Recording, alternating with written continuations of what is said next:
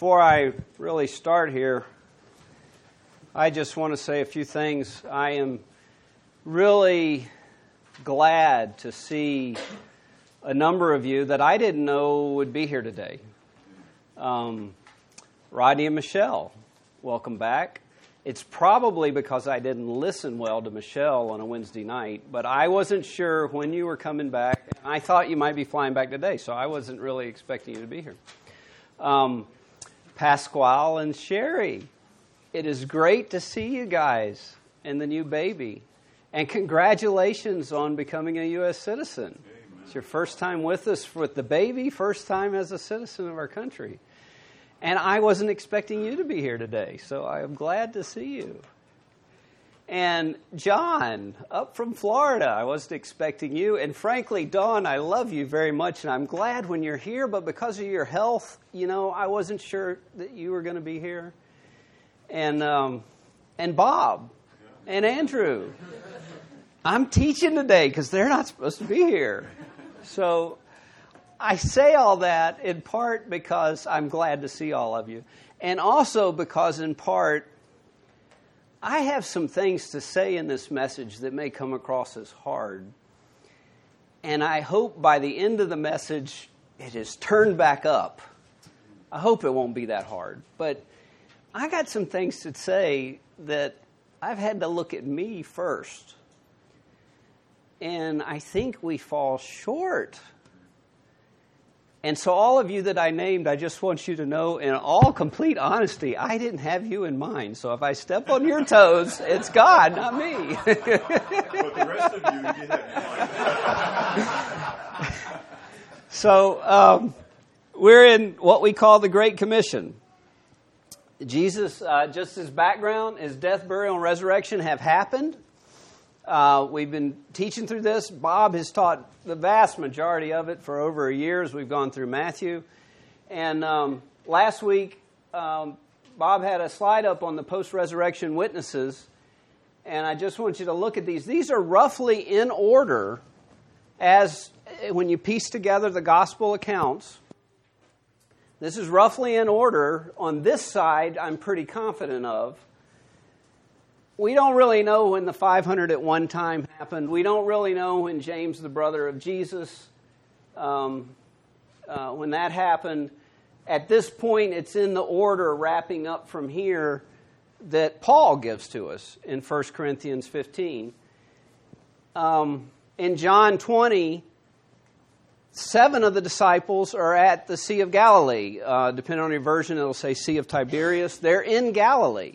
Jesus, in both Matthew and Mark accounts, connected with the passage where he tells the disciples that they're going to run away. And then has the discussion with Peter about how Peter's going to deny him 3 times. In that passage, he tells them that once he's risen, they're to meet him in Galilee. In the Matthew account from last week, Jesus himself tells the women, go tell my disciples to meet me in Galilee. And in the Mark account, an angel tells the women, go tell his disciples, meet him in Galilee as he said. So in John has them in Galilee. We don't get the Great Commission part that we're getting here in Matthew 28. But 7 of them are in Galilee. My hunch is all 11 have gone up there because Jesus said, meet me in Galilee. And 7 of them are hanging out somewhere near the sea and decide they want to go fishing. I don't know where the other 4 are. Maybe the other 4 aren't there yet. I would think they probably traveled together, but I don't know. But this one and the one we're talking about today probably are the same trip to Galilee. And I have in green the one we're talking about today. Then we have the one in Acts 1 that's the last appearance of Jesus, where he talks to the 11 disciples. There could have possibly been others present, and they go out to the Mount of Olives. I believe the conversation that's recorded there, they're already at the Mount of Olives probably. But then he ascends to heaven. We call it the Ascension. So it's at least 11 different appearances of Jesus to his followers after his resurrection. And Luke actually says in Acts 1, that he presented himself alive after his suffering by many infallible proofs, being seen by them during 40 days, and speaking of the things pertaining to the kingdom of God. He spoke to them a bunch of times, appeared a bunch of times. We got at least 11. There could have been more. Don't know. But that's the background for this. And in obedience to what Jesus says, back in Matthew 28, they have gone to Galilee. And that's where this is taking place. Now, it starts out in verse, after saying they're in Galilee, verse 17, when they saw him, they worshiped him, but some were doubtful. I'm going to back up slightly. We're at least here. It could be this is before number 7. I don't know. Again, I said I'm not sure where these two are. All of this has happened. They have seen him. Multiple times, likely. At least 2, for all of them except Thomas. And yet some are doubtful. I'm not going to dwell on the doubtful part, but I want you to see how they are also like us. If you put yourself in their shoes, there's sometimes things where you see it with your eyes and you know this is happening, but think of something that you just couldn't have expected would happen, and it's happening and you're glad about it. You want to pinch yourself. We use that term, I got to pinch myself. You're seeing it, but is it really? This is too good to be true. I think to a lot of extent that could be their case. But he keeps coming and going. What's going on with that? His appearances are not like how they've been being discipled before the crucifixion, where they were with him all the time traveling around. He's disappearing, coming back, disappearing, coming back. I think some of the doubt could be, oh, he's resurrected. This is wonderful, but what does this mean for us? Because it's not the same. And so in that context, he's going to talk about what it means for them. And you put yourself in their shoes, they may not be ready for what's coming. I don't know. That's conjecture on my part. But Scripture says some are doubting, and there are times in our lives where we see something in the Word of God. We remember something God has told us in the past. And we know it's true. We know He said it. But we still wrestle. So we experience this. We experience it. Anyway, so some are doubting. The risen Lord is there in front of them. But then we get to verse 18. And this is important before we go into 19 and 20. Jesus comes up. He spoke to them saying, all authority has been given to me in heaven and on earth. Well, the first thing I want you to realize is he had authority before his crucifixion. John 1:3 and Colossians 1:16 says, for by him all things were created that are in heaven and that are on earth, visible and invisible, whether thrones or dominions or principalities or powers, all things were created through him and for him. John 1:3 says that all things came into being by him, and apart from him nothing came into being that has come into being. So he had some pretty impressive authority because he created everything. Well, you say, well, that's when he was God before he gave up his privileges as God and became a human. Okay, but now look at this list. It's actually fun to read the book of Mark. Just the first 3 chapters, I think, is where I go to. And make a list of all the things where Jesus demonstrates his authority. And in most of these cases down to here, it actually uses the word authority. He demonstrates his authority in teaching, over demons and casting them out, over numerous types of physical illnesses, authority to forgive sin. Do you remember that passage? The Pharisees are upset that he said, your sins are forgiven to the paralytic. He hasn't healed him yet. And they have a big issue over that. And Jesus' words are to show you that the Son of Man has authority to forgive sins, or pause. He turns to the paralytic and tells him to get up. Take up his mat and walk. I don't know if that's the one, take up your mat and walk. But he tells him to get up, and he heals him. So in doing the healing of paralysis, he's showing that he has authority to forgive sin. Over the Sabbath, Son of Man is Lord over the Sabbath. Over his own life. This is the passage where Jesus says, I have authority to lay down my life, and I have authority to take it back up. And I'm paraphrasing, but he says, so the Father has told me. So he's been given authority. The one over angels is where Peter pulls a sword, chops off the ear of the priest's servant. And Jesus tells him, put the sword away. And he says, I have authority to call down 12 legions of angels that are at my disposal. Does anybody know how many are in a legion, Roman legion, back then? My footnote says 6,000. 6,000 times 12 is 72,000 angels. So on the night that Jesus is being betrayed, right there in the Garden of Gethsemane, he has authority to call down 72,000 angels. How many angels did it take to break the Roman seal, roll the stone away, and petrify the guards? One. So he has 72,000. I'm betting you there weren't even 1,000 in the group of guards and all that came to arrest him. It was probably, I'm making it up. Scripture doesn't have it, doesn't give us the number, but how many do you need to send to arrest one man? It was probably 50 to 100, maybe. 72,000 angels. So anyway, my point, I'm going too long on this, but he had authority before his crucifixion. So that makes me wonder, why does Jesus say this now? All authority has been given to me in heaven and on earth. Well, two reasons come to mind. Number one, his authority is now complete. All means all. So I want to show you a couple verses. In the notes, there's some other verses on this subject, but Romans 14 and verse 9 and 11 says, for to this end Christ died and rose and lived again, that he might be Lord of both the dead and the living. For it is written, as I live, says the Lord, says Yahweh, every knee shall bow to me and every tongue shall confess to God. Now a similar thought of having this authority where every knee will bow to me and every tongue shall confess. But notice also there's an authority as Lord of the dead and the living. Now I think he had that authority before, but that's in this verse. Having risen from the dead, he has sort of a final type of authority demonstrated by having power over death itself. But every knee shall bow, every tongue shall confess. So we go to Philippians 2, 8 through 11. Being found in appearance as a man, so this is after some of those wonderful verses about Jesus giving up his privileges as God.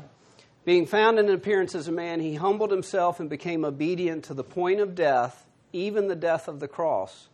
Therefore God also, now this is, I believe, God the Father, because of this at the end.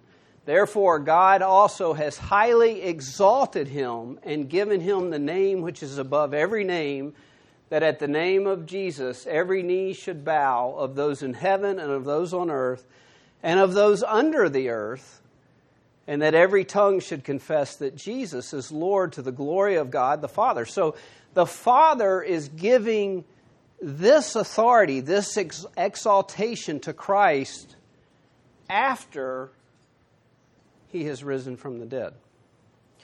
So one reason Jesus says this, even though I have trouble fully understanding it, is there was a final stamp of authority that stamps him as the ruler kind of king authority, where every knee will bow and every tongue confess, whether they want to or not, that he is Lord. I'm thinking that wasn't an authority he yet had from the Father before the crucifixion and the resurrection. So, another one, Colossians 2, 9 and 10, he is the head over all rule and authority. Now, he had created all the various principalities and authorities. That's in Colossians also. But now he's the head over all rule and authority because that's where the Father has placed him. So, number one, all means all. His authority is now complete. But the second thing, that I think is critical to this passage is his authority as the basis and foundation for what he's about to tell them to do. Now, you know this passage is about going and making disciples into all the nations.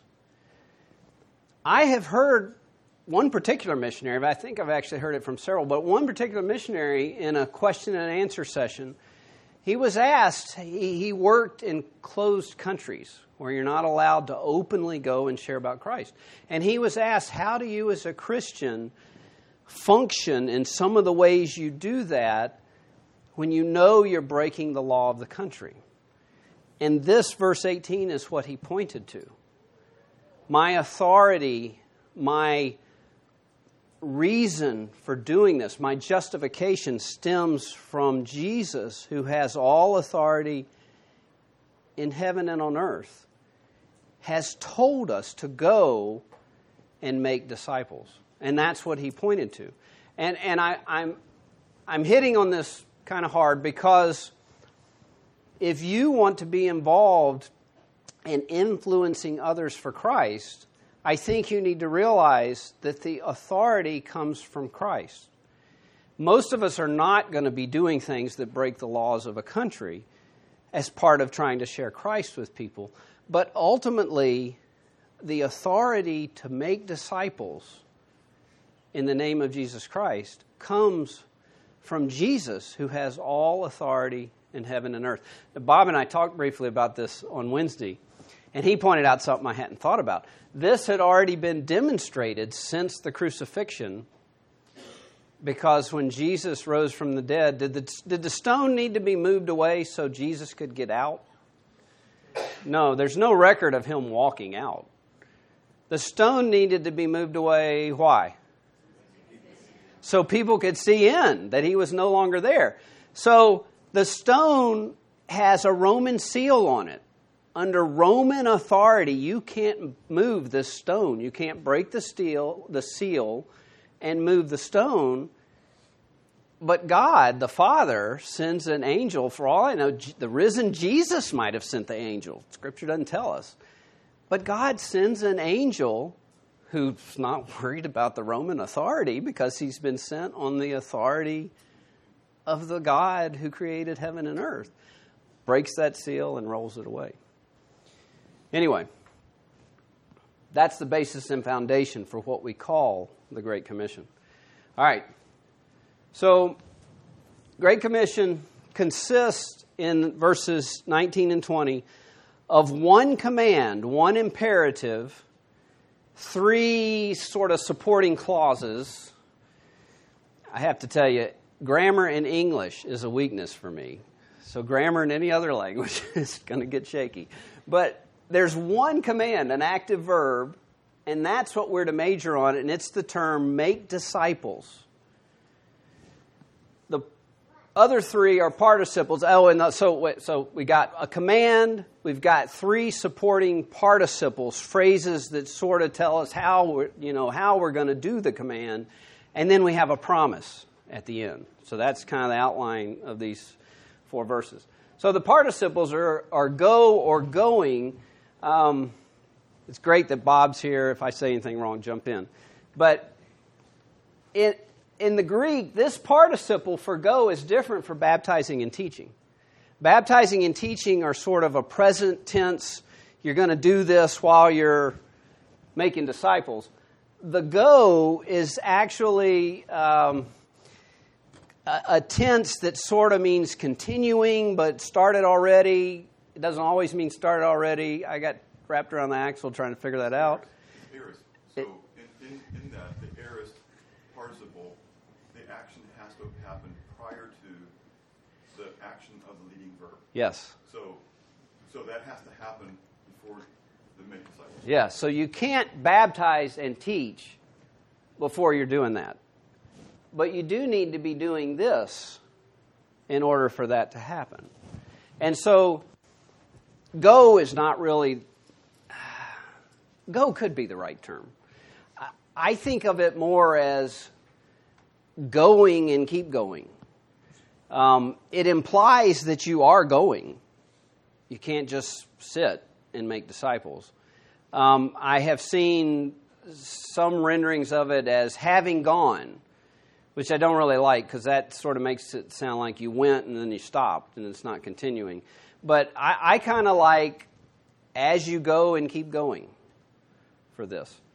But anyway, I thought I wanted to say something more there. Oh, so I'm not going to dwell much on these participles because I want to talk mostly about make disciples, okay?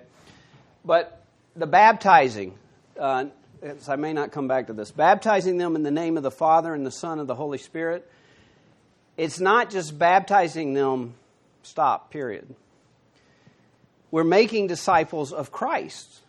So it's baptizing in the name of the Father, Son, and the Holy Spirit. The Jews baptized proselytes that became converts. It's not just a generic thing. It's a specific baptizing in the name of the one that you're now believing in. The one you're now submitting to and following. Okay? Now, another neat thing that I actually heard Gerald say, quoting Bob, is that notice that it's singular, name. That's something great to go puzzle on. Baptizing them in the name. I assume it's singular in Greek. Yeah, it's singular in Greek. It's singular in English.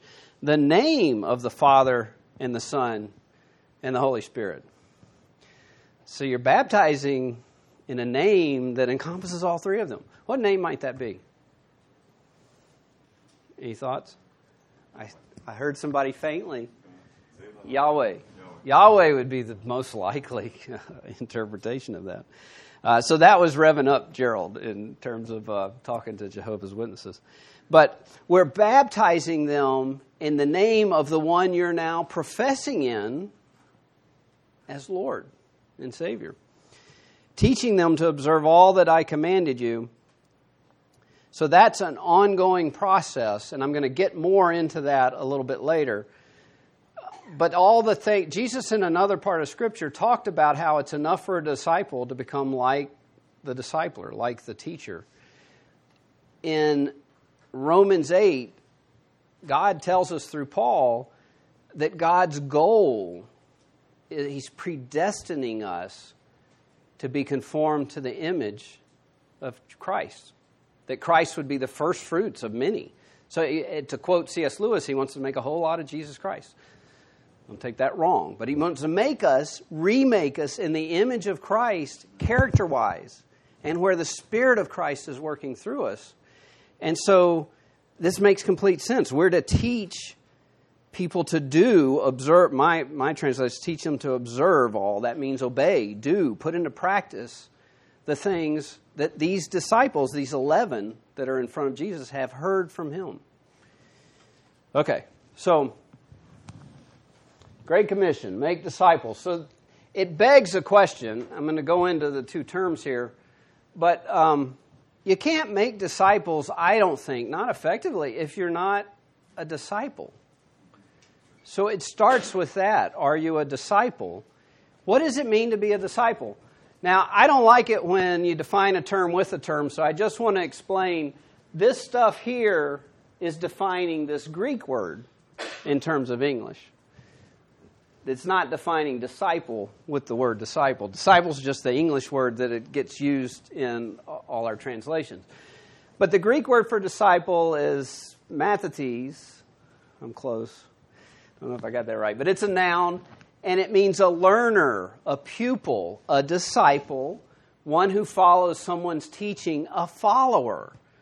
So in most translations, almost every time this word appears, you'll see the word disciple. That's the common thing that we mean. But it's a follower. You're following after the one who's your teacher. Make disciples in 28 verse 19 is the verb form, matateo, and you can see the Greek numbering system. They're really close, very much related, 3101, 3100. This is the verb form, and again, grammar's not my specialty, but it can be transitive or intransitive. Transitive means it's got a direct object, and when it's got a direct object, it means to make a disciple, to teach or instruct with a view towards making a disciple. When it's intransitive, it means to have become a disciple, to follow that person's precepts and instructions. And so if you look back in chapter 27, we have an example of the other one. And talking about Joseph of Arimathea in verse 57, Matthew 27, verse 57.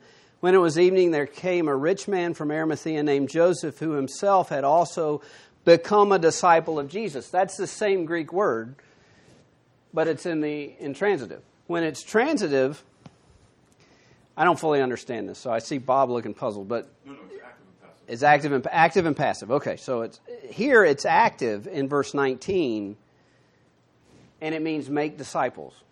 Okay? So, disciple, make disciples. I want to dwell some on disciple, and I've been chewing on this for several days because, frankly, making disciples is something God put on my heart as a passion in my early 20s. And it is really, in terms of serving the Lord, it is what I most want to do and most like to talk about. But I have to tell you, I am not good at it. I am not good at it. And I think most of us either are not good at it or we haven't even caught a vision for doing this. And so here's where the next few slides may be a little convicting, but you know, if disciple's equivalent to a follower, I want you to think for a moment, what do you follow? Now, in our current culture, follow often means subscribing to something in the multimedia world. Like you can follow a famous person on Twitter. What does it mean if you follow someone on Twitter? You know what they say. You know what they say. You're not monitoring. You're receiving all their tweets. And you've signed up for it because you care about what they say.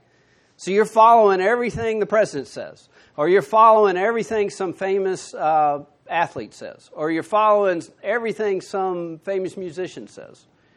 You may be following a bunch of people. You may be spending a lot of time reading tweets. But there's other things people follow. Sports teams.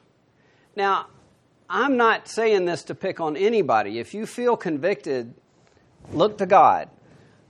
But I grew up crazy about football, nuts about it. And all the way, long after God laid on my heart making disciples, I was passionate about college and pro football teams. And I could reel off stats and history and all kinds of stuff. And you don't get not so knowledgeable about it if you haven't been following it, immersing yourself in it, watching the games, reading the articles, following your team year after year after year. And it just leads me to a moment to pause and reflect. Am I spending more time following a football team than I am trying to follow Christ? Am I spending more time following some famous person who's alive today on earth, physically, in the media, than I am following Christ? I want each of you to think about that seriously. Am I more zealous for other things than I am for Christ? If that's true, and frankly, I think it's often true of most of us who have been redeemed by the Lord. And I don't think it should be that way. Not where that's the thing you're most excited about. And I'm dwelling on this because I don't think we can get to making disciples if we're not a disciple. And if I'm a disciple, I'm a follower of Jesus. So as much as you may follow someone's tweets, you ought to be following what Jesus has said. Okay, am I a disciple of Christ? This is a question that begs, and another one, am I following Christ? That's what I've been talking about. So let's move on. From the words of Jesus, so I want to give you 5 characteristics of a disciple of Christ. And what I'm doing here is I'm going through the book of John, and I'm picking out key things where in most cases Jesus says, he either says, you need this to be my disciple, or it's really clear in the context that that's what it means.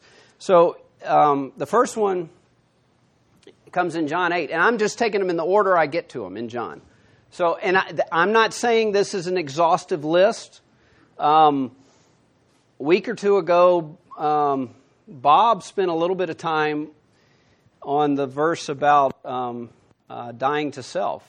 And then Luke's version, I think we were in Matthew, but Luke's version in Luke 9:23, if anyone wishes to come after me, let him deny himself, take up his cross daily, and follow me. I don't even have that on here. I'm just going by what I'm getting out of John. Okay, so I'm not claiming this is exhaustive, but these are key things that are characteristics of a disciple. And as I go through them, I want you to be thinking, is this true of me? Unless you're just, you don't have to tell me or us, but if you're honest with yourself, I'm not trying to follow Christ. I'm not a disciple of his. If that's true of you, it's good to admit that, because now you're being honest, and God can work with you in your honesty. But if you are claiming to be a follower of Christ, you think you are, which is probably most of our cases in this room, these things should be true of us. They may be not perfect, okay, but they should be things that God's growing in us, all right? So the first one is abides in Jesus' word. John 8:31 and 32, Jesus said to those Jews who believed him. So if we went back a few verses, a lot of Jews have come to believe in him. And this is actually the second cycle. There's been a big one in John 6 where he fed the 5,000. A whole bunch of them are following him because they want to be fed. And he gives them a hard teaching, and almost all of them leave.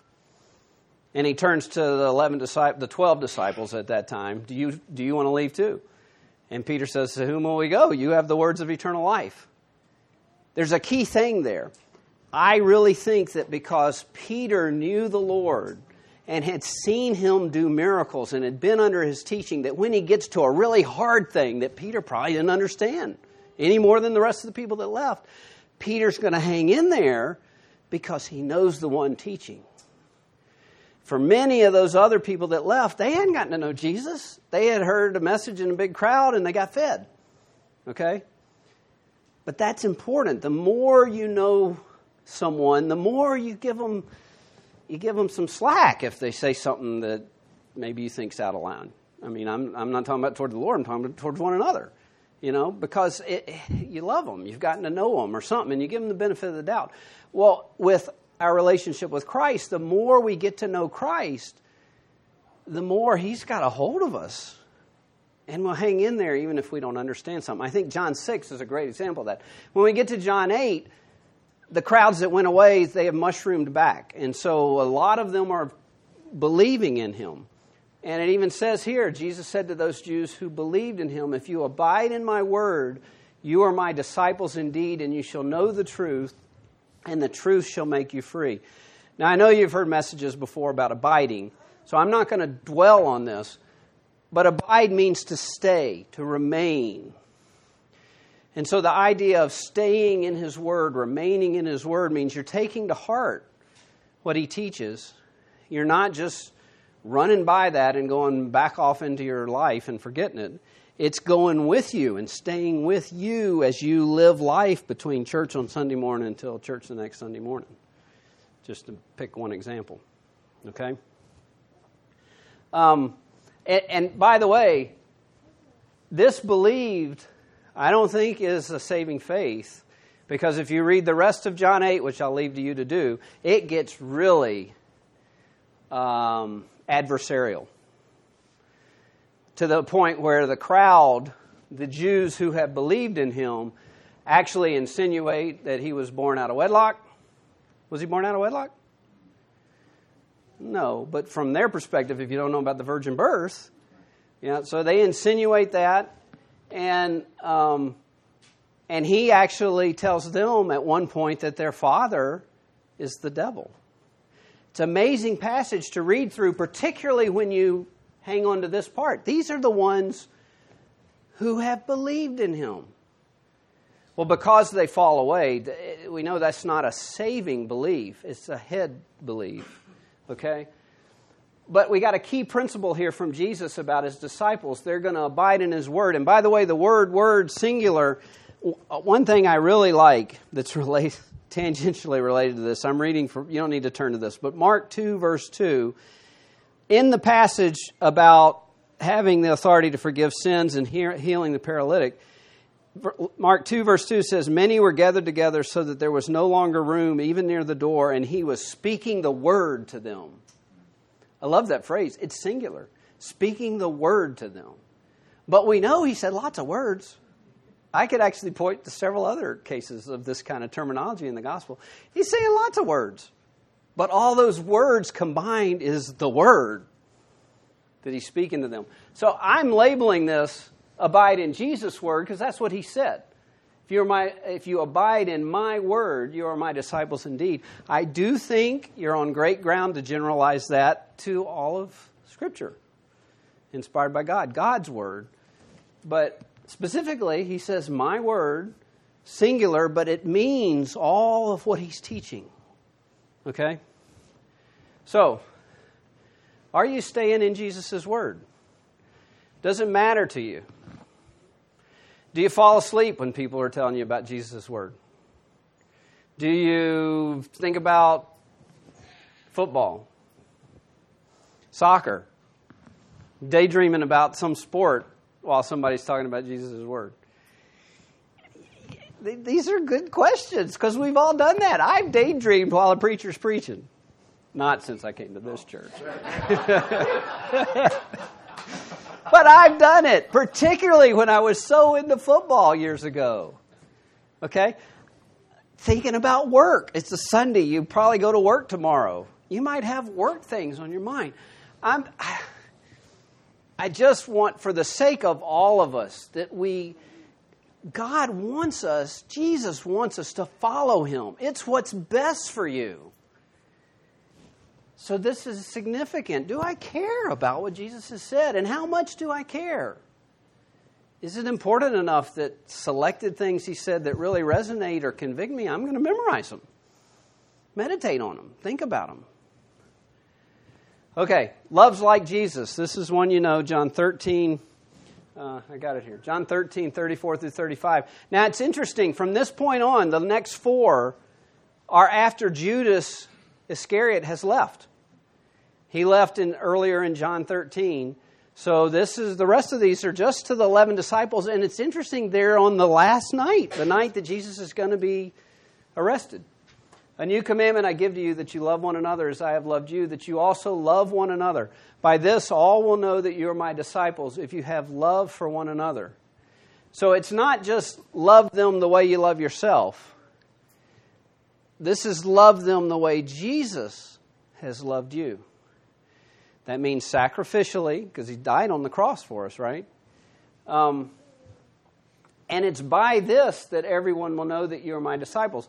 So, on one level, of the 5 things I'm going to put up here, this is the one that we're likely to most say we do this. Because if you've grown up in a church or been in a church for a while since a salvation experience, Christ has been changing you. Love, compassion for people is something that kind of happens. But if I flip the coin, the other part of it is that we rarely love like Christ. We love when it's convenient. We love when it's not too hard. We love when I like that person. So I'm not so good at it when I don't like that person. We love them when they at least aren't being mean to me. Jesus said, love your enemies. Oh, that's hard. Love your enemies. But this is actually the one that other people looking at us can tell that we are followers of Christ when they see the love of Christ that we have for each other. So it's important. Keeps Jesus' word. I put in parentheses, obeys Jesus. This is John 14, 21 to 23.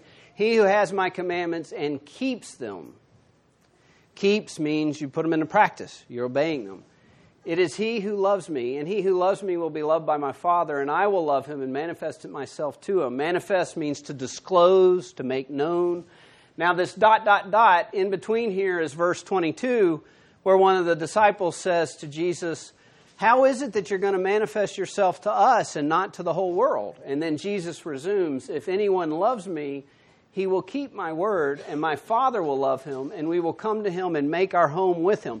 What you have here is a portrait of a spiraling, increasing, deeper and deeper intimacy with Jesus and with God the Father. Because for you to keep his commandments, God has already made some truth known to you. It's Jesus speaking. So Jesus has made some truth known to you.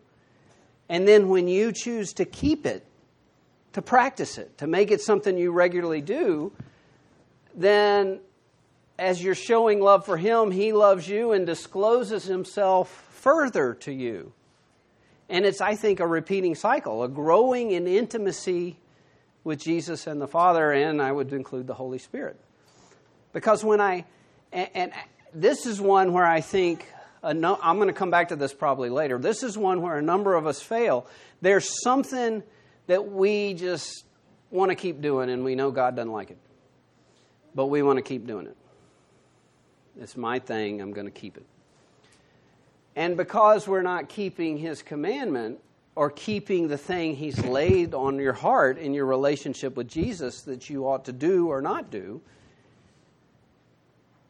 it sort of stops. That's increasing intimacy. And frankly, no matter how mature you are in Christ, this is something you have to guard against because new believers can be susceptible to it. Just come to faith, to give up a few things, but there's this one thing I've been doing, I'm going to keep doing it. I can't give that up. God works on you to get you to where you give that up. But mature believers can have things too where you hold on to something. It could be something you want to keep doing. It could be something you don't want to do, and Jesus is laying on your heart to do it. And intimacy's going to stop at that point. You have to get to the point where you submit and obey for it to resume growing. All right, abides in Jesus, John 15, 1 through 5. I've only got 2 of the verses here. I'm going to read the whole passage out of my Bible. I am the true vine, and my Father is the vine dresser. Every branch in me that does not bear fruit, he takes away, and every branch that bears fruit, he prunes it, that it may bear more fruit. Now, the word prune can mean lift up, can mean clean. Prune can mean clean. In the next verse, verse 3, he says, you are already clean. It's the same word, I think, that's being used there. You are already pruned because of the word which I have spoken to you. When he said, every branch in me that does not bear fruit, he takes away, that takes away can mean lift up. And so it can be a shearing off, it can be a lifting up. And in terms of people that raise vineyards and other types of plants and know something about pruning that I don't know a whole lot about, it can sometimes be lifting up a branch and helping it so that it can eventually produce. But the key thing is in verse 3, he says, you are already clean because of the word which I have spoken to you. So they are pruned, they are cleaned. Verse 4, abide in me and I in you, as the branch cannot bear fruit of itself unless it abides in the vine, so neither can you unless you abide in me. I am the vine, you are the branches. He who abides in me and I in him, he bears much fruit. For without me, you can do nothing. The same abiding applies here as in abiding in Jesus' word, except that now it's abiding in Jesus himself. He is our life. He is our power. He is our strength. And if we're abiding in him, his life flows through us. And it's the abundance of that life that then produces fruit. Okay, you know this, you know anything about plants. If you've got a shrub or tree, let's say it's a tree that's going to be a fruit tree, and it just gets a little bit of water, lots of harsh sunshine, it may just kind of sit there and survive. You give it a good bit more water, and it starts to grow, and it might not produce fruit yet, but it's growing. And if it gets lots of water and lots of all the nutrients it needs, and it's just got an abundance of life, then it grows, and out comes fruit. Fruit comes from an abundance of life. And your abundance of life comes from Christ. And so as we abide in Him, we are truly His disciples. And then that leads to the fifth thing, which is bear fruit. In John 15, verse 8, He says, "By this my Father is glorified, that you bear much fruit, and so prove to be my disciples." Fruit is a proof of being a disciple. Now, I don't want you unnecessarily to go off on a guilt trip about bearing fruit, so I'm going to help you. I see three types of fruit in the New Testament. It could be more. One is the fruit of the Holy Spirit. If you are a disciple of Christ, a follower, the Holy Spirit is dwelling in you. Otherwise, you wouldn't have any motivation to follow Christ. And the Spirit's going to produce love, joy, peace, patience, kindness, the whole list. Going to produce that fruit in you. And by the way, I think one of the reasons that fruit is produced in you is when life in a fallen world squeezes you. Think of a sponge soaked in water sitting on the sink, and you smack it. What comes out?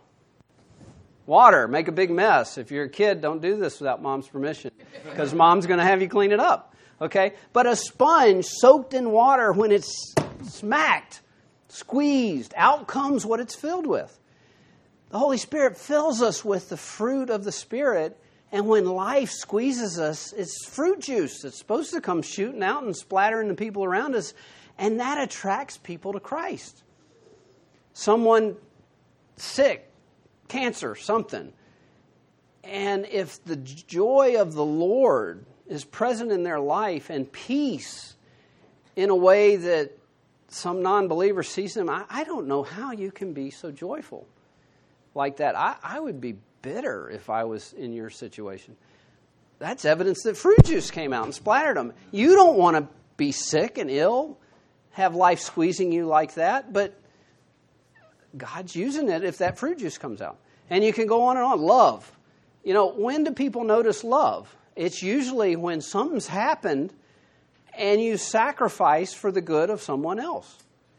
And someone might see that. I'm not saying they're always going to see that. A lot of times you are living for the Lord to glorify Him, and nobody else may notice it. But sometimes people see that fruit juice come out and splatter them. Kindness. Someone's mean to you. Someone treats you rottenly, and you just don't have a bad word. You say something kind. You may even look for an opportunity to do them a good deed. In the movie War Room, if you've seen it, near the end, it's not the end, but right before the end scenes, the main guy character, who had been a jerk of a husband and was changed by Christ, he encounters one of the bosses at work who didn't like him, wanted to arrest him, have him thrown in jail. And the guy's got a flat tire, and he pulls up and gets out. No words are exchanged. He changes the tire. The man is just, you can tell by his face, he can't believe what's happening, and then they shake hands. When you have an opportunity and that fruit juice comes out, that's what gets people's attention, and it may lead to some going, I kind of need to know what he's got that I don't have. How can you be like that? They want to know. But if we're grieving the Holy Spirit, that's reducing that fruit, quenching the Holy Spirit. So anyway, that's one type of fruit. Another type of fruit is the fruit of good works. Kind of overlaps with the kindness example that I just gave. But Jesus, in talking about us being salt and light in Matthew 5, in the beginning parts of the Sermon on the Mount, he says, when he talks about us being light, let your light shine before men in such a way that they may see your good works and glorify your Father in heaven. And then the third type of fruit is the fruit of lives changed, where people come to know Christ. And that's why I give you the three different types, because sometimes we read this and you think, well, I've not led anybody to Christ. Or if I have led someone to Christ, it's been a long time. I don't have this proof. There's three different types of fruit. And any of those are demonstration that the Holy Spirit's in you. Now, what's great, as you thrive, it ties back into number one, abiding in Jesus. All those types of fruit are potentially things that'll be coming out of the believer, out of your life. Okay, moving on. So, making disciples. How do I make disciples? This is a big topic. If you come back for care group tonight, we may well talk some more about this. What I want to do is show you in the last 10 minutes that we've got a diagram. I didn't make up this diagram. I was shown it by a navigator who was discipling me back in my 20s. I don't know if the navigators came up with this. I don't know where it came from, but I think it's really good. The green box, by the way, there's a copy of this on the back of one of the note handouts that are on the foyer if you want it. The green boxes represent categories that people are in. Now, it's not black and white. I'll talk a little bit about that in the next 10 minutes. But these are basic categories that people fall in. The arrows represent processes that help move people from one place to another. So, in terms of a baseball diamond, home plate is the lost. Don't have a relationship with Christ. It's the process of witnessing that moves them to be converts. It's the process of discipling, which means teaching and training, that moves someone to disciples. Equipping is what moves someone to a disciple maker. And then sending is where the one wanting to make disciples goes to the lost. Because actually God, in His graciousness, will bring lost people across your path. He brings them to us sometimes. But most of the lost people in the world don't go looking for the Christian. We got to go to them. But I want you to notice another couple of things. A convert is someone who was lost and has been changed. A disciple was lost and became a convert, still is a convert, but he is now following Christ. This is following Christ. If you're following Christ, then you're a disciple. It's sad to say, but a lot of people in good churches in America are satisfied to be here and just stop. That's part of why I gave you those 5 characteristics and why I've been talking about this. This is not the end goal for you. God wants to conform you to the image of Christ. How are you going to get there if you're not following Christ? Follow is an active thing. Even though He's not here physically the way He was in Matthew and said, come follow me and I'll make you fishers of men. They had to choose. Stay with the boat, am I going to follow Him? Okay? It's not like that physically, but there's still active things to do as a follower. How am I going to abide in His Word if I'm not reading His Word? How am I going to abide in Christ if I don't spend some time with Him? And by that I mean reading His Word, praying, things like that. So a disciple maker is someone who was lost, became a convert. He's still a convert. Became a disciple following Christ, but he's grown to where he's got a heart and desire to impact the others and help them. Okay? So, got a few minutes. So a few verses. This is the one that's our passage for this message today. So I want to show you a couple of others because this is in Galilee and Jesus says, make disciples. Okay, these two, Acts 1:8, this is at the end, at the ascension, the last appearance to all the disciples. And He made your own witnesses. You shall receive power when the Holy Spirit has come upon you, and you shall be my witnesses, both in Jerusalem and in all Judea and Samaria, even to the remotest part of the earth. A witness is someone who tells what he's seen and heard. That's what we call a material witness. You can also have an expert witness who tells what he knows. Okay? Tell what you've seen and heard. If you haven't seen and heard anything, you don't have anything to tell. Right? Can't be a witness if you haven't been around Christ. Now, we can't be around Christ like the 11 were, physically. But if your life's been changed, and you're devouring this, and you're striving to live for Him, and the Spirit's in you, you're seeing and hearing stuff. How you're seeing and hearing this, inspired truth from the Word of God. You're seeing how He's changing your life. You're seeing how He's working in you and around you. You can be a witness to all those things. Witnessing does not only mean sharing your salvation testimony, although that's included. Okay? Witnessing is sharing what you've seen and heard, what you know about the risen Lord. Mark 16:15, He said to them, go into all the world and preach the gospel to all creation. Think of preach as proclaim. Go proclaim it. Tell them. Well, witnesses are the ones that go tell them. Okay? Over here, Luke 24, 46 and 48, he says, "Thus it is written, it was necessary for the Christ to suffer, to rise from the dead the third day, that repentance and remission of sins." We basically have the gospel there. Repentance and remission of sins should be preached in his name to all nations, beginning at Jerusalem, and you are witnesses of these things. So here we have witnesses, preach/proclaim, witnesses, preach/proclaim. This is how you get people to go from lost to convert. They have to hear the word of God proclaimed, and then as faith happens in their heart, they profess Jesus is Lord, believing in their hearts that Christ raised from the dead. Okay, discipling means growing in Christ. Do I have that? I don't have Colossians 2, 6, and 7. Let me read it to you real quick. This was one we studied in our Wednesday night study over the summer. And there's many verses on this. I don't remember what I put on the notes handout, whether I gave you a bunch or not. But this is one of them where Paul, talking to the Colossian church, says, "As you therefore have received Christ Jesus the Lord, so walk in him, having been firmly rooted and now being built up in him and established in your faith, just as you were instructed, and overflowing with gratitude." The moment someone becomes a convert, a new believer, they have received Christ Jesus the Lord, but there's some walking in him and being built up in him and established in your faith that needs to take place, and that's talking about growing. Growing is what characterizes being a disciple.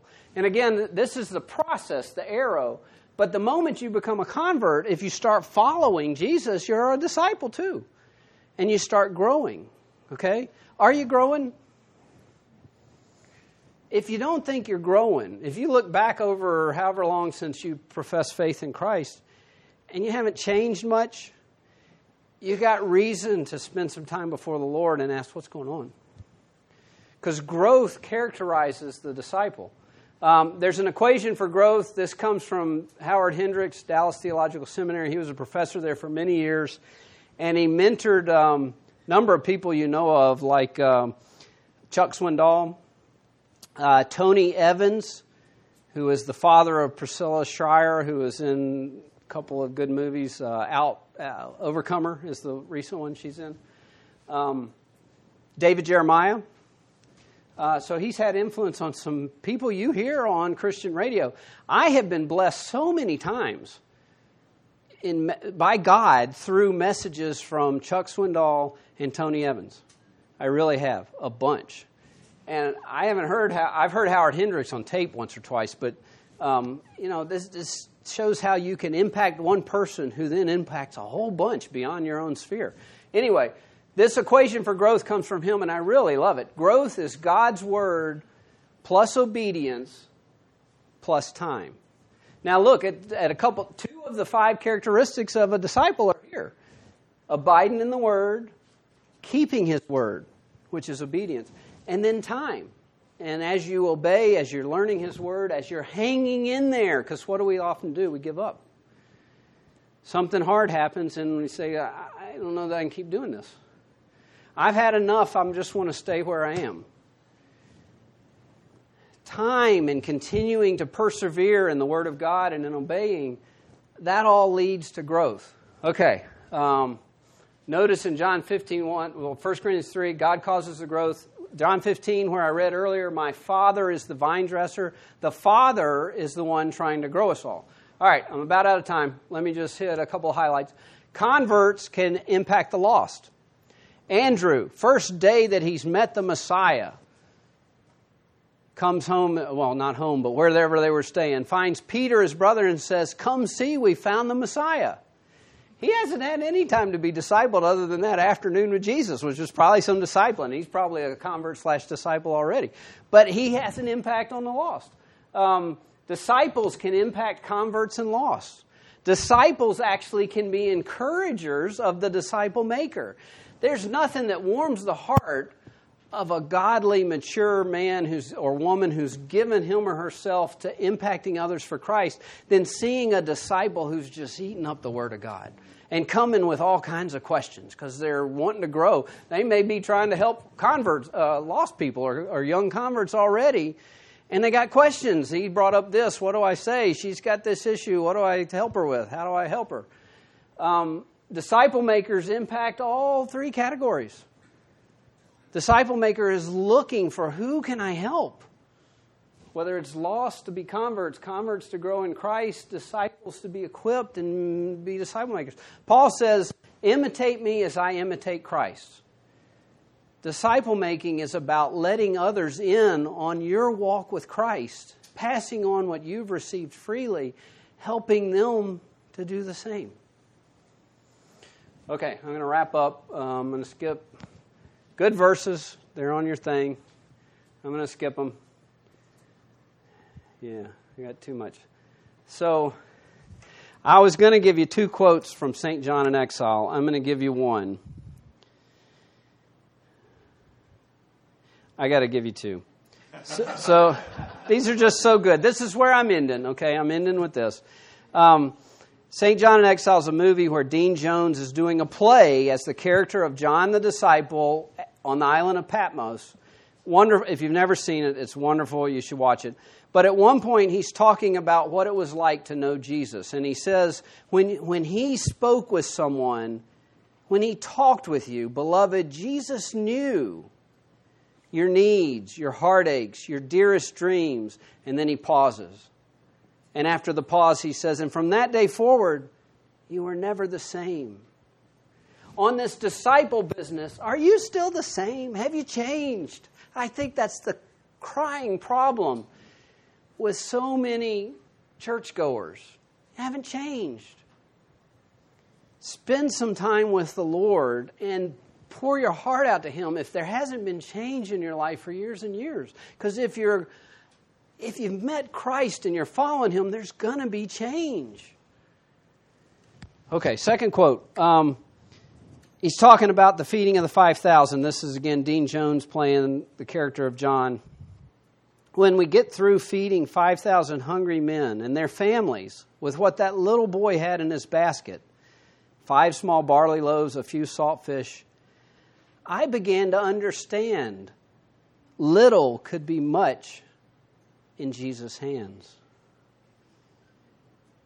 And He could take that little that I was and make me into something useful for His great purposes.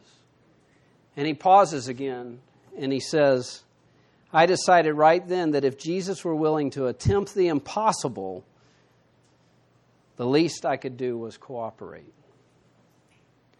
Are you cooperating with the Lord?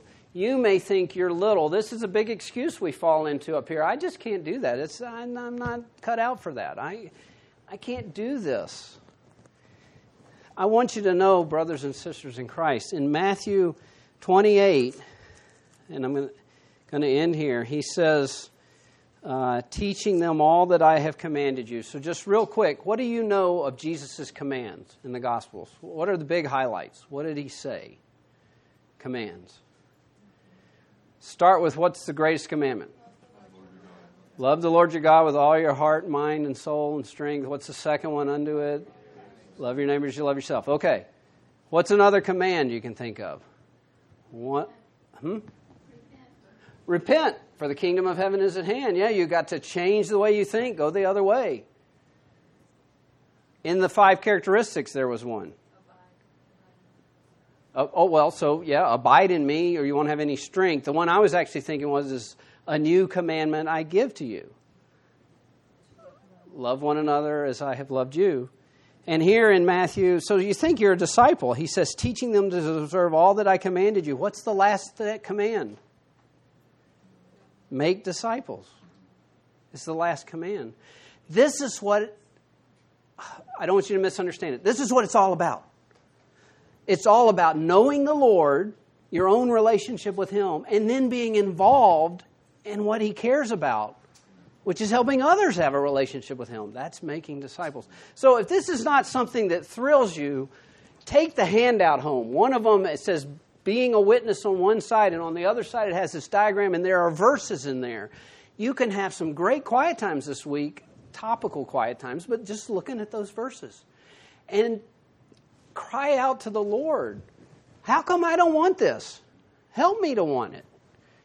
Because little can be much in Jesus' hands. All right, I'm going to skip my questions. We're going to go ahead and pray to close. Father, thank you for preserving your word that we could read it. Lord, I'm not good at what I've been talking about. Help me, Lord, to love you with all my heart and soul and mind and strength, and in the little strength that I have to do what I can and let you work through me. Help us, Father, to follow you. Help us, Lord Jesus, to follow you, to love you with all of our hearts, and to give ourselves to the things that matter to you. In Jesus' name I pray. Amen.